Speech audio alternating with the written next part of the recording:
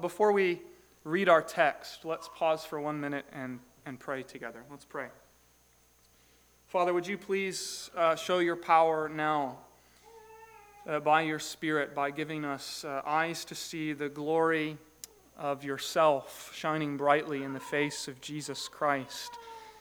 Give us ears to hear your word, hearts to receive it, wills to obey it. And we pray these things for Jesus' sake. Amen.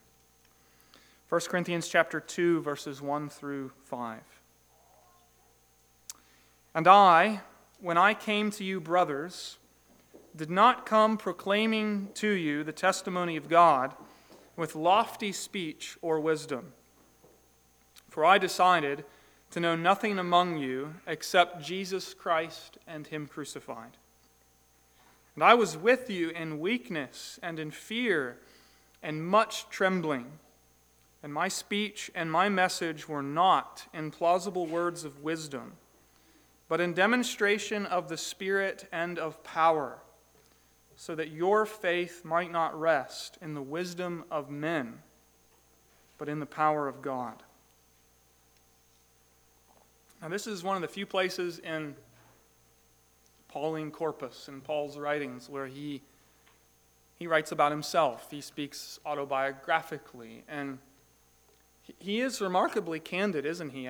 Take a look again at verse 3 and how he describes himself in his first coming to Corinth. He says in verse 3, I was with you in weakness and in fear and in much trembling. My speech and my message were not marked with plausible words of wisdom. Paul is saying admittedly, I came to you as a weak man with a seemingly unimpressive message. He did not have an awe-inspiring ministry. In fact, if you were operating with some of the convictions of the Corinthian Christians, you would not want Paul to be your pastor. There was no aura of greatness or sophistication when Paul spoke, no glamour of celebrity to distinguish him from other competitors. Paul's description of himself defied the expectations of the day, and it defies some of the expectations in our own day. You see, because our culture, not all that different from the culture of Corinth, loves big personalities. We value charisma. And if we're really honest, we like a good performance, and we love to be entertained. And read in that light, Paul's description of himself is a bit jarring. It certainly would have been to the Corinthians reading this letter. Some of them were not impressed at all with the Apostle Paul, and that's because when he showed up in Corinth, he was a complete wreck. His body was bruised and battered from cycles of mob violence committed against him. He was scared, a bit jumpy, we might say. And you can't blame him given what he has recently experienced. You can read about it in the book of Acts. Just a quick summary here. When he went to Iconium in Acts chapter 14, he was almost stoned by the mob. When he went on to Lystra, the mob did in fact stone him, and then he was dragged outside the city gate and left there for dead. When he made it to Philippi in Acts 16, his preaching incited another riot, and he and Silas were imprisoned. And then in Thessalonica, the same thing happened, except this time Paul escaped to Berea, and then in Berea, guess what? There's another riot, and so Paul is sent on his way. And so by the time Paul gets to Corinth in Acts chapter 18, he's fearful.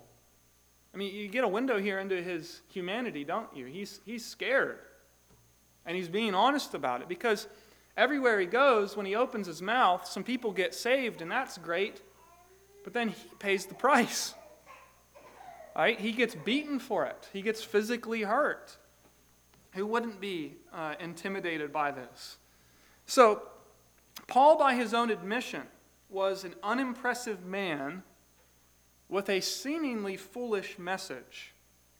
So the question is, why then should the Corinthians value Paul's ministry? What is it about ministry after the Pauline paradigm that should be imitated, that should be followed?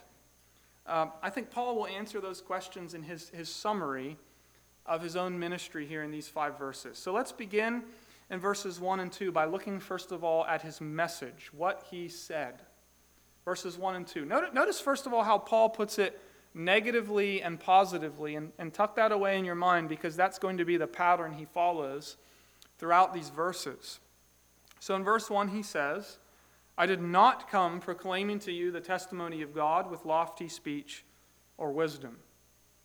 He was resolved to not rely upon rhetoric. He had no interest in oohing and awing his listeners, manipulating them and playing on their emotions. He had no interest in swaying people with sophisticated speech, no interest whatsoever in tailoring his message to the style the Corinthians preferred if it would corrupt the message that he was proclaiming.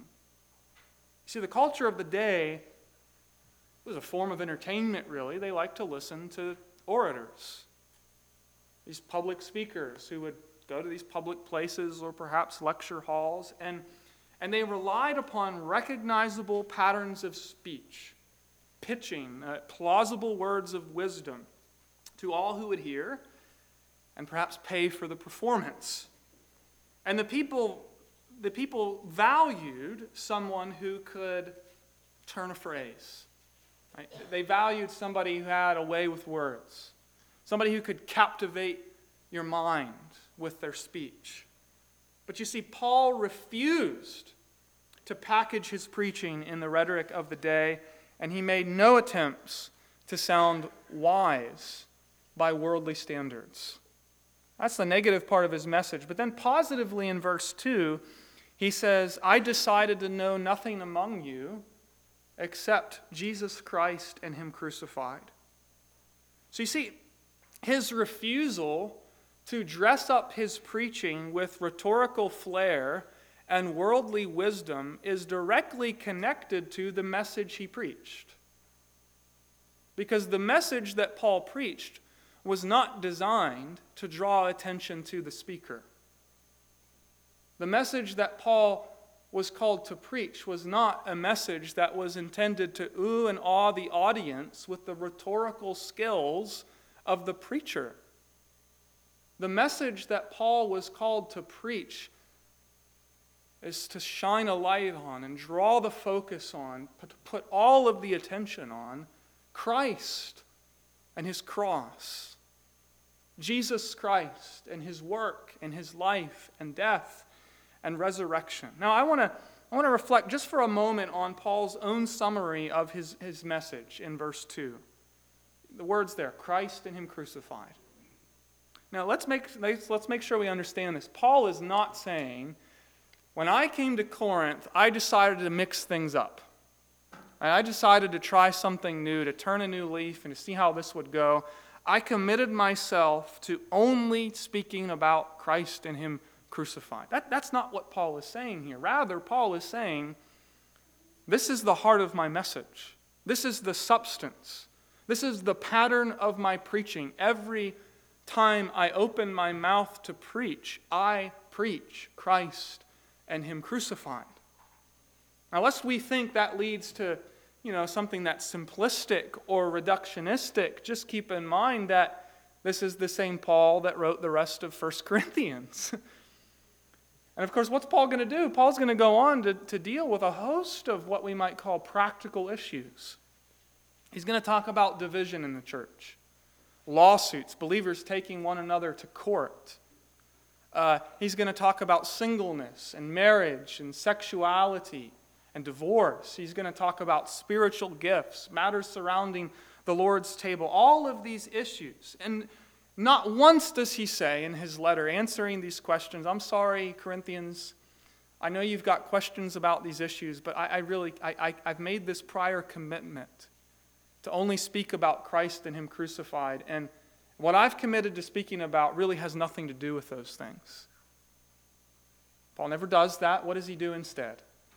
He takes up these issues, and over and over and over and over again, he is repeatedly drawing the Corinthians, as he does in all of his other letters as well, drawing believers back to Christ and the cross.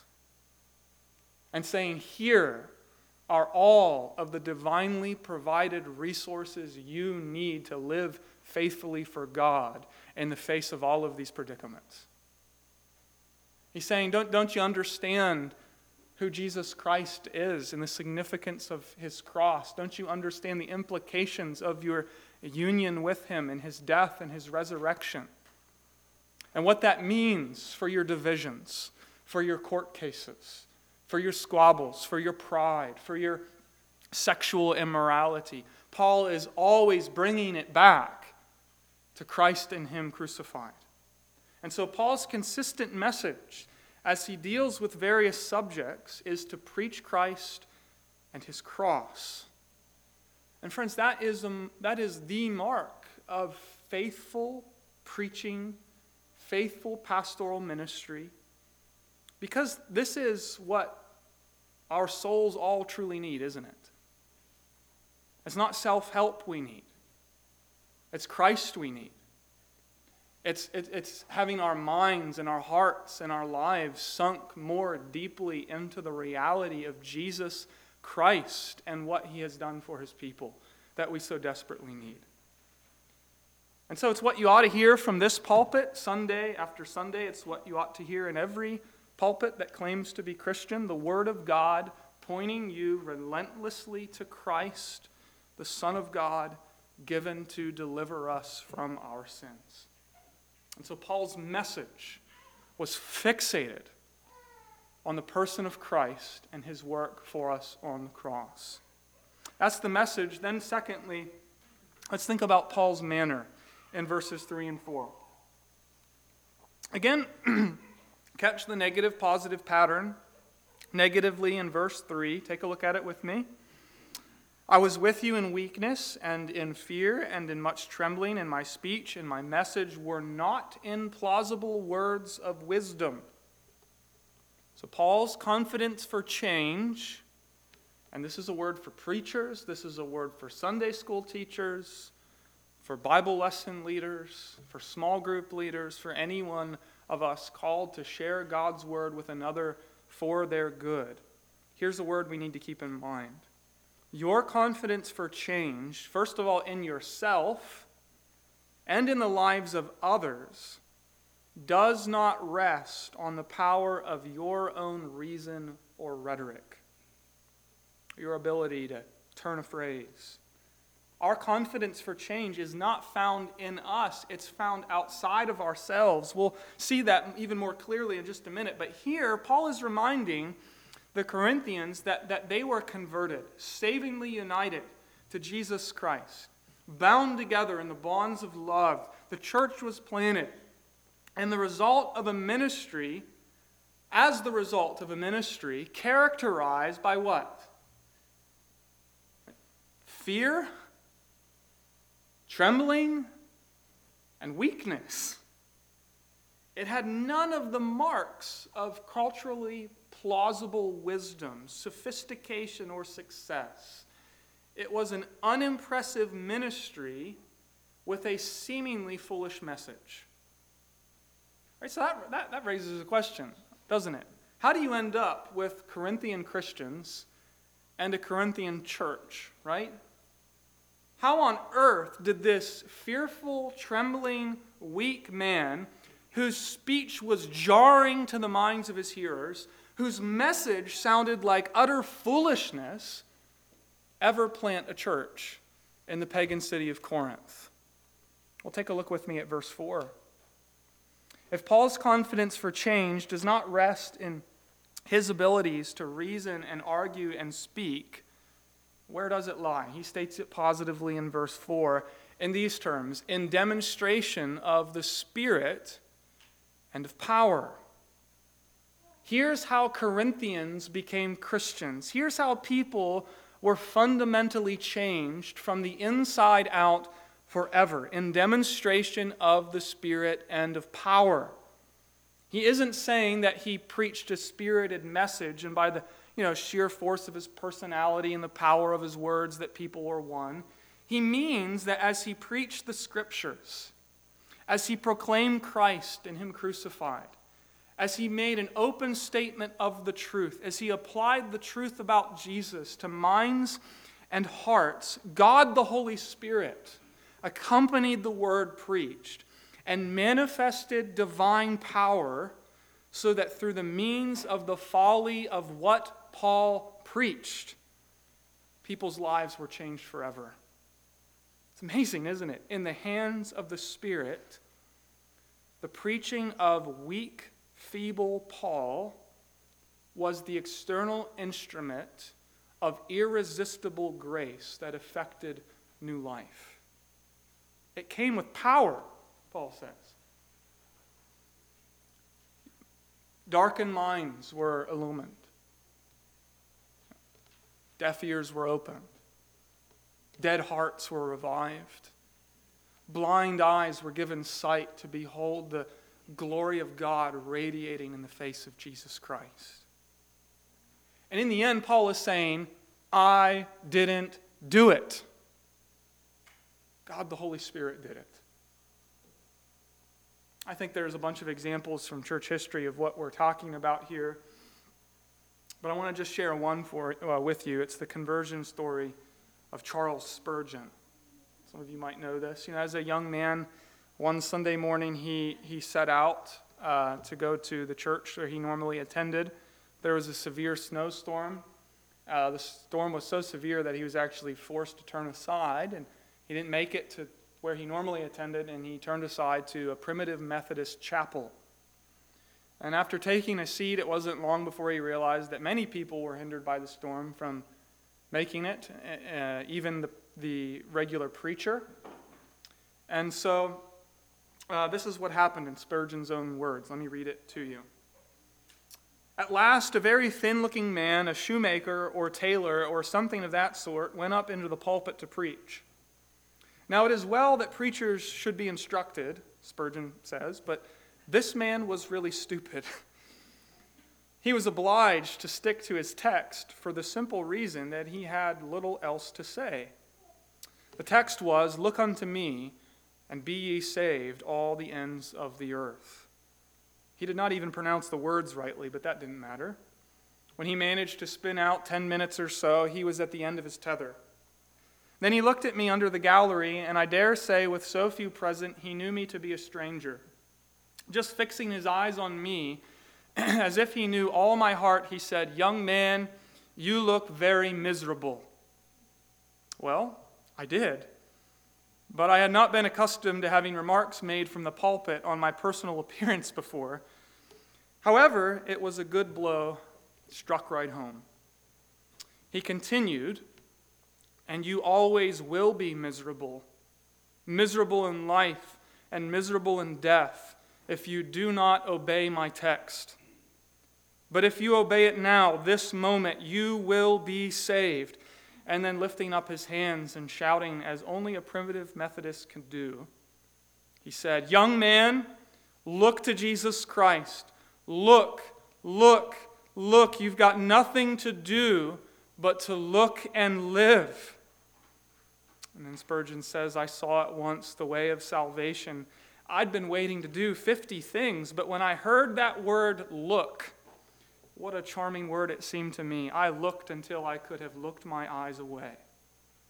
There and then the cloud was gone.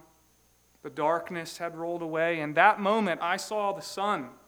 And I could have risen that instant and sung with the most enthusiastic of them and of the precious blood of Christ and the simple faith which looks alone to him.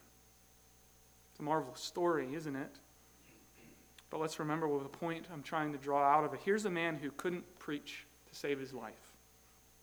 Could barely speak, apparently, couldn't pronounce the words correctly. His message was simple and urgent.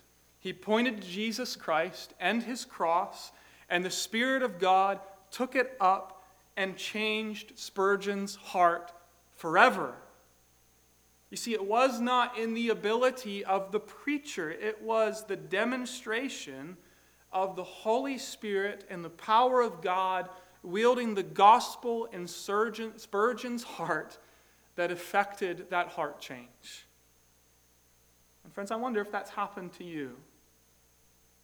Do you know anything of the demonstration of the Spirit and power in your own life? It doesn't have to be like this, per se. It doesn't have to be as dramatic as Spurgeon's story. Many times, for many people, it's often quiet, something that the Lord patiently does in someone's life. But the pressing question for us all is, do we know the life-giving, soul-renovating ministry of the Spirit of Jesus Christ? That's the urgent question. The Spirit must take up the gospel and bring it home to our hearts. And if that's ultimately God's work, just as one point of application, brothers and sisters, what does that prompt us to do? Among other things, I hope it prompts us to pray. I hope it prompts us to be a humble, prayerful people, recognizing that the strength is not to be found in us, but in the Lord alone. And that should make us a prayerful people, a people who storm the gates of heaven together, pleading with the Lord to save his people. And if I could ask and beg you, please pray for your pastors, pray for me, pray for Pastor Dave, that through the preaching of the Word, the teaching of the Word, that the message of Christ and him crucified, through that means by the power of God, through the Holy Spirit, that people would be saved and forever changed. And so the message, Christ crucified, the manner, dependence on the Spirit, and finally the motive. Now before I tell you the motive, just think about this with me for a second. Why do ministry this way? It doesn't seem to make any sense, does it? It seems so counterintuitive. A weak man preaching what appears to be a foolish message. Seems to be ineffective, so inefficient, so unlikely to ever get results. So why does Paul do ministry this way? We'll take a look at verse 5. He does it negatively so that your faith might not rest in the wisdom of men.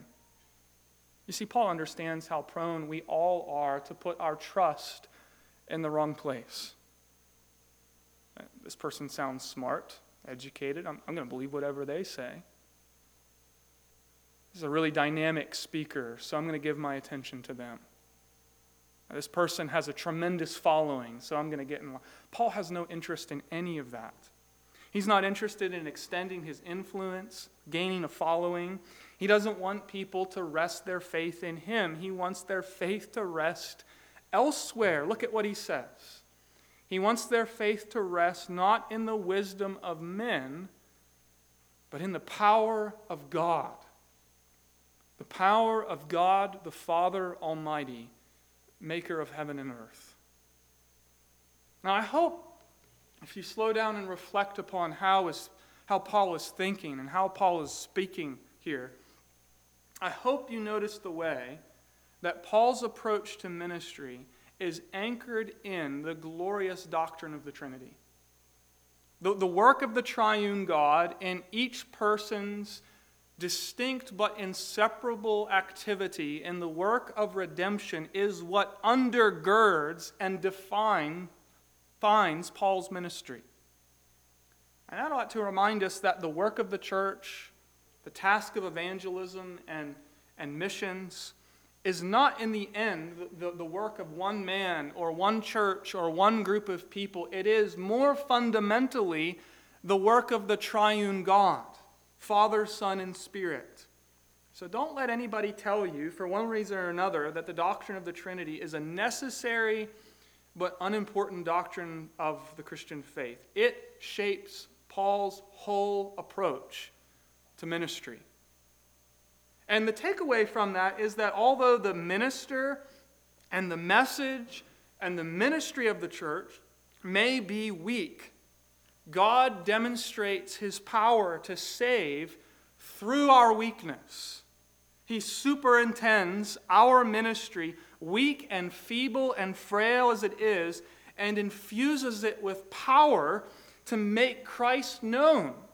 Through the Spirit, he makes it useful so that men and women and boys and girls are made alive in Christ by the Spirit, reconciled to the Father, And therefore, our faith must rest not in men, but in the Father who gave his Son to the cross and by the Spirit raised him from the dead.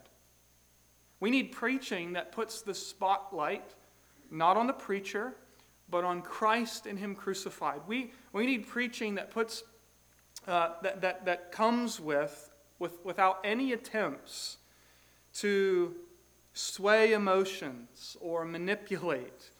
We need preaching free of those kind of manipulative strategies that we see so common today.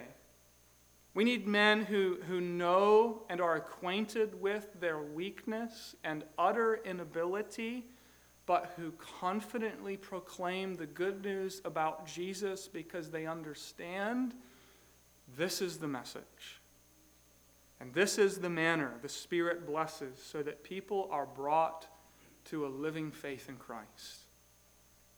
And so here is ministry after the Pauline paradigm. The message, Jesus Christ and him crucified. The manner, total dependence upon the Spirit. The motive, that every one who hears, every man and woman and boy and girl might put their trust in the triune God who saves. And so let's remember, this is, as a congregation, brothers and sisters, let's remember that this is God's way of reaching the lost and of building his church. Proclaiming Christ, making Christ known, relying on the Spirit to work faith into hearts. And so may the Lord bless us with such a ministry as God works through us to make Christ known in the power of the Spirit. Let's pray together.